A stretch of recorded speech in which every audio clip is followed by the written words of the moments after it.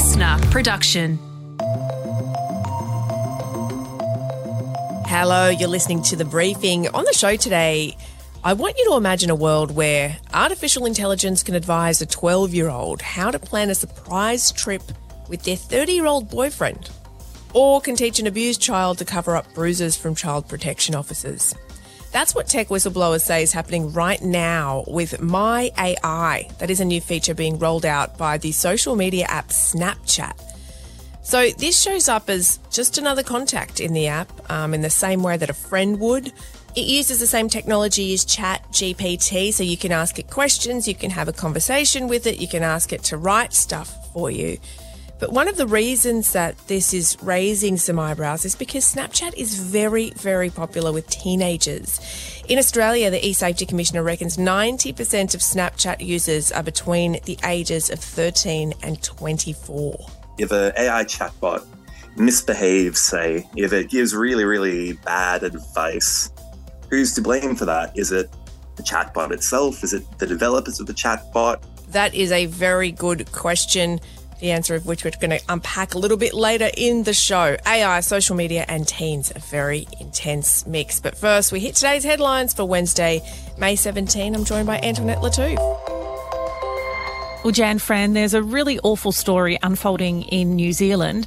So Search and Rescue are hoping today they'll be able to enter the hostel that was engulfed in flames early Tuesday morning. This was in Wellington, and at least 6 people have been confirmed dead. 11 others are still unaccounted for. And at the time of the blaze at the hostel, it was at full capacity, and that means more than 90 people were inside. This is a major event. We've not seen something on this scale in recent times. So Wellingtonians will feel this. Wellington's a small community. That's New Zealand's PM Chris Hipkins. So yes, this is a major and unfolding event, and lots of questions are being asked, including why didn't the hostel have safety sprinklers and how many other buildings are like that? Yeah, that's a very good question. The hostel did pass a building inspection in March. And that's partly because NZ's building code, while it recommends that buildings have sprinklers, it doesn't require every single building to install them, especially if the building is particularly old. They're not necessarily required to retrofit sprinklers. But as you say, authorities are yet to kind of do a full inventory of what happened. They have to make sure that the structure is safe before being able to go in. And they've not ruled out any cause, including the fire being deliberately lit. But as you did say earlier, it was to capacity, which meant more than 90 people were inside. And that was a hostel that provided accommodation, very short-term accommodation for construction workers or hospital staffs doing night shifts, or even those serving sentences in the community for minor crimes as well. Yeah, and I also saw some local reports that several of the residents are people who have been deported from Australia. It also houses some unemployed and homeless people. And unfortunately, Jan, sometimes it takes tragedies like this for some building codes to be reviewed. And will he, won't he, will he, won't he? We still don't really know.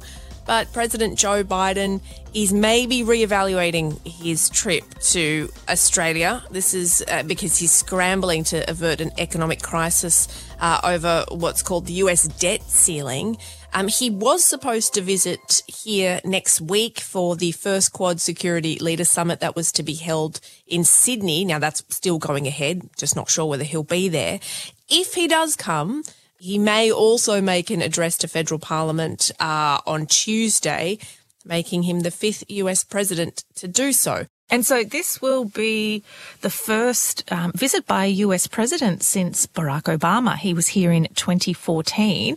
And the Quad, which at first sounds to me like a bit of a hectic gym group, it actually started off as an informal diplomatic group between the US, Australia, India and Japan. So at the same time, India's Prime Minister Narendra Modi and Japan's Prime Minister Fumio Kishida will be here to meet with Biden and Albo at the Opera House for security talks. So one thing that's interesting is that this his visit is expected to come a day or so after he signs a new defence cooperation agreement with Papua New Guinea, which basically gives US warships and aircrafts access to PNG waters. And I'm sure you remember, Tony, because last year we covered it quite a bit, but China had signed a security agreement with the Solomon Islands. It's another Pacific nation. So clearly the US is muscling into the region which it believes to be of some strategic importance. So it feels like every other day we find a new way to tell you that cost of living pressures suck. And, well, guys, at least we're consistent because this time the figures show us that it's 30 to 34-year-olds who have the highest cost of living pressure. And that's according to CommBank IQ's data, which also shows that renters are feeling the squeeze more than homeowners. Those over 75 years old and also those between 45 and 49 are under moderate pressure. But Jan, the boomers are doing just fine. Well, according to these stats, those between 60 and 74 had what's called negative pressure scores, which means that they're showing that they're upping their spending. They're not cutting back on anything at all. Good for them. Another interesting finding, though, is that discretionary spending, which is, money that we spend on fun stuff, I guess, particularly on travel, has risen sharply despite people feeling the financial pinch, which I imagine would be people saying, oh, we've had 3 years of COVID. I would like to leave my house and go somewhere nice now. Yeah, absolutely. It's the whole mentality. I'm a escape this shit show for a few weeks and deal with it all again. It's going to be here. When I come back, I'll just deal with it with a tan. And voter support for the Indigenous voice has slipped again, down from 58 to 53% in this month's polling. These figures come from a Resolve survey of 1,610 voters, which was conducted last week. It shows that support has continued to decline from its peak of 64% last September. Now, Resolve researcher Jim Reid has told Today's Age that voters support the idea of Indigenous recognition, but not necessarily the voice model that's being put forward. So I'm not really sure what to make of this. I think the Coalition No stance probably impacted it, coming out, Peter Dutton coming out and saying that the party opposes it. Also, the Indigenous No campaigners, which is largely being spearheaded by Warren Mundine and Jacinta Price, they have joined forces to have a united opposition campaign. But also the findings are at odds with Essential polling because it showed something a little bit different. Last month, their poll found that support for the voice to Parliament increased slightly to 60-40 from 59-41 in March. I think this is a case of wider trends rather than necessarily looking at the results of each individual poll, because I think you're going to get some discrepancies when we go really specific. But if we're able to kind of see a wider trend over a longer period of time, that's probably going to give us a clearer look at what's going on. And former Prime Minister Julia Gillard has come out saying that she was wrong to debate same-sex marriage. So she voted against same-sex marriage when she was in federal parliament back in 2012. But now she's backflipped on her position, saying that her parliamentary vote against it didn't actually align with her personal views. As a feminist, had always wanted us to have a deeper debate about the role of marriage. I thought maybe this was the moment for the deeper debate.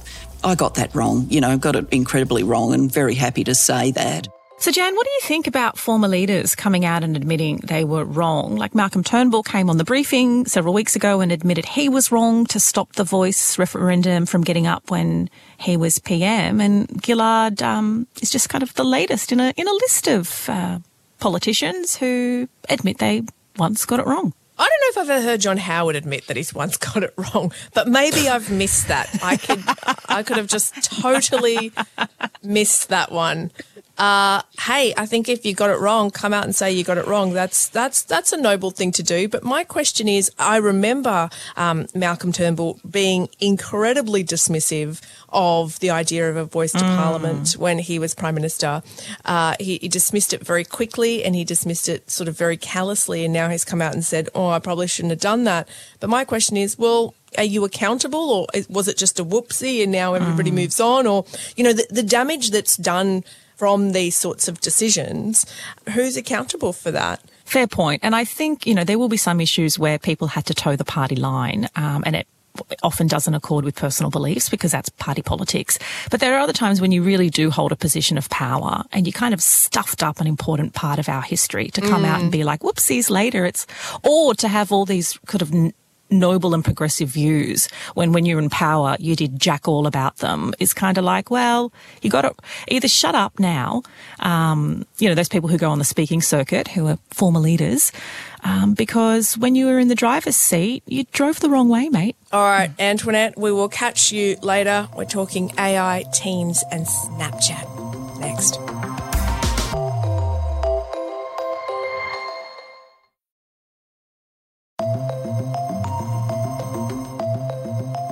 There have been a slew of AI-powered chatbots that have come into our lives recently. ChatGPT is the big one. You might have used it. Just last week, Google launched its chatbot Bard in Australia, and recently Snapchat made its chatbot My AI available to all users, not just paid subscribers. Now that last one, My AI, it's causing a little bit of concern because of the, and I'm doing air quotes here, because of the so-called advice that the bot has been dishing out to teenagers, a lot of whom use Snapchat. Advice like, for example, how to lose your virginity to a much older person. Now, that seems objectively bad. But as social media companies rush to roll out this technology to get an edge on competitors, who's accountable when it goes wrong? Julian Copland is from Monash University. He is an expert in the ethics of AI. He joins us now. Julian, welcome to the show. Talk us through, first of all, what My AI is and how does it work on Snapchat? So this new AI feature is a kind of chat window with an AI chatbot that will sit in your friends list on Snapchat. So it's, a way to be able to communicate with someone, or something that seems like you're communicating with someone at any point of the day. It doesn't rely on your friends being online. And through working out how to go train this model really well, and by feeding it on, millions and millions of words of text, they've ended up with this large language model that can give these really surprisingly human-like, often quite articulate and usually correct responses to just about any question you could think to put to it. So we've heard a fair bit about sort of these chatbot AIs. ChatGPT was the big one. I think Bard, which is Google's chatbot, was released very recently here in Australia. This one now being on Snapchat. Is there anything that is particularly unique about this particular chatbot, both in its functionality but also in the context within which it exists on Snapchat? So I think that there is something unique on both counts. When it comes to its functionality, I guess having played around with it just a little bit myself, it feels like it's adopting a kind of a friendlier tone than a lot of chatbots. It feels a bit different to interact with it than with ChatGPT on the OpenAI website. But it's also interesting that it's integrated into a messaging app, that it sits on a list with your friends, with real humans that you might be interacting with, that it's presented to you in a way that's more similar to interacting with a human than these other chatbots. As somebody that studies the ethics of this stuff, how do you feel about it? I guess there's a certain way of looking at this where it's possible to be quite alarmed, where you can say, okay, you have this AI language model that's embedded into these people's lives, into the lives of potentially quite young users, and we don't really know what it's going to say. And this is a problem with large language models in general. So I've been interacting with them since GPT-2 was released in 2019. And with these earlier models, it was very, very clear that they just fundamentally didn't understand the world that they were talking about. Now, the newer models, ChatGPT, it's much less prone to making the kind of obvious mistakes to something like GPT-2, but it still makes them. It still does a few baffling things.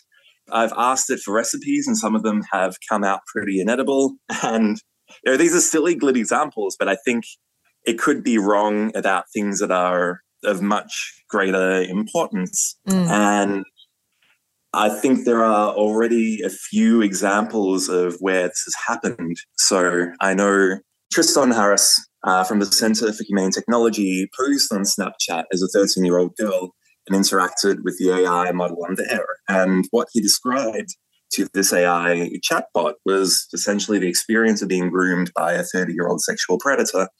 But the way that he delivered this information to the AI was full of enthusiasm for this new romantic connection and a bit of excitement and nervousness about the possibility of losing one's virginity. And the AI seemed to pick up on and match the tone of the conversation and was very, optimistic about the situation that this fictitious 13-year-old girl was finding herself in. And in terms of advice, the only advice that it gave was, maybe you could burn some candles to make your first time having sex more special without any alarm bells ringing about the what seemed like a pretty straightforward case of grooming that just about any human intellect would be able to pick up on. I mean, that seems deeply troubling to me, and I imagine just to any ordinary person hearing that story. But the other thing that's sort of troubling is that all of these platforms, it seems like there is a race to see who can harness the power of AI the hardest and the fastest, because it's incredibly profitable and because it pulls you ahead of your competitors. So how do we proceed down this seemingly inevitable path that we seem to be treading and not make kids or vulnerable people sort of collateral damage in the process? I think we need to work out some very thorough standards for responsibility when it comes to the outputs of AI chatbots. I think this is something that we haven't really worked out at the moment because the technology is quite new. So we don't really know if an AI chatbot misbehaves, say, if it gives really, really bad advice. Who's to blame for that? Is it the chatbot itself? Is it the developers of the chatbot? Is it people who have implemented it? Where do we place responsibility? And the same question applies in the other direction. If an AI chatbot does a good job at something, if it writes a beautiful poem, who do we give the credit for that? And I think that part of what we need to do here is hold companies that are implementing large language models into their products responsible for anything that goes wrong with them. And that this is going to be a really crucial part of the picture. What would your advice be to people using these chatbots? And we're not just talking kids, parents, myself, journos, professionals. What's one thing that people should think about before they go ahead and use them? Well, I don't want to say that people shouldn't use them. I use them. I use them when I'm writing papers to get a first draft of a few ideas, a few paragraphs down on the page, and then I'll work on it from there. And it can be quite fun. It can be quite interesting. What I think people need to do is to keep in mind that what they're interacting with doesn't think like humans do, that these models aren't geared toward telling the truth, that they are very, very prone to bullshit. In fact, they're by definition bullshitters. They don't know what is true. They don't know what is false.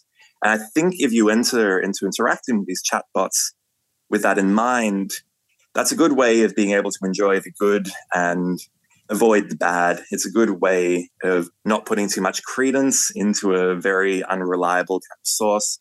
It's a good way to remind yourself to go fact check anything that it says. So recently, a friend and I were interacting with ChatGPT on the OpenAI webpage, and we were worried about disinformation, that it would tell you inaccurate information. So we asked it, well, how do you, ChatGPT, address this issue? What have your developers done to mitigate these concerns? And ChatGPT told us that actually every single output has a confidence variable associated with it, where the technology will have on record how sure it is of its response. And the more certain it is, the more likely it is to be true. The higher the confidence variable is, and the more uncertain it is, the lower the confidence variable is. And then we were really curious about it, so we prompted ChatGPT further, and we asked how we could get this confidence variable in the outputs. And it agreed to give us the confidence variable in all future outputs. So then we continued interacting with it. We asked some questions, and we see the confidence variable go up and down depending on how controversial the question that we were posing to ChatGPT was. And this was revelatory and eye-opening to us because we had no idea that ChatGPT had any kind of functionality like this built in. And we were really impressed. And then we were really confused about why we hadn't read about this function anywhere. And then late that night, something was niggling in my mind, and I got out of bed and I looked it up, and the functionality doesn't in fact exist. ChatGPT had hallucinated it. It had told us that that it was capable of doing something, and then pretended to be doing it, even though it wasn't actually built into the software in anything like the way that it had described. It was bullshitting the whole time, but it was doing it so convincingly that we had no idea. Oh my God. That is a very creepy story. Yes. And that's part of why I'm so worried about bullshit from these models. I mean, that's a whole nother ballgame, isn't it? Misinformation, disinformation. Like we didn't have enough sources of all of that stuff. We now need chatbots. Great. Fantastic. How do you kind of view the ethics of a service like this being provided to children versus adults? Because one of the big criticisms of this service via Snapchat is that Snapchat is very popular with teenagers. So what are some of sort of the ethical differences there? I worry a little bit about something like this being quietly incorporated into a product that is aimed at teenagers, at younger people, maybe especially if there aren't these kinds of warnings associated with it. I do think that interacting with the Snapchat AI and with ChatGPT and with other chatbots, now that the technology is so good, it can feel like you're relating to someone. It can feel like you're getting a kind of social connection. It can feel like some of your social needs are being met. They're not really. A real relationship requires there to be someone on the other end. And that's completely absent when it comes to something like Snapchat AI. And so I think incorporating it into a product where younger people will be interacting with it in a spirit where, it's presented on your friends list. It feels a bit like you're interacting with a person, that there's something maybe a little bit misleading, maybe a little bit uncomfortable that doesn't quite sit right with me, particularly when you combine it with the risk that the limitations of this model won't necessarily be understood by everybody using it. That was Julian Copland from Monash University, and I totally get what he's saying, that feeling of, well, yeah, I guess it's feeling something is real, but knowing that it's not, and the gap between that feeling and that knowledge kind of closing, getting ever smaller. That's how I feel anyway. It's kind of disconcerting.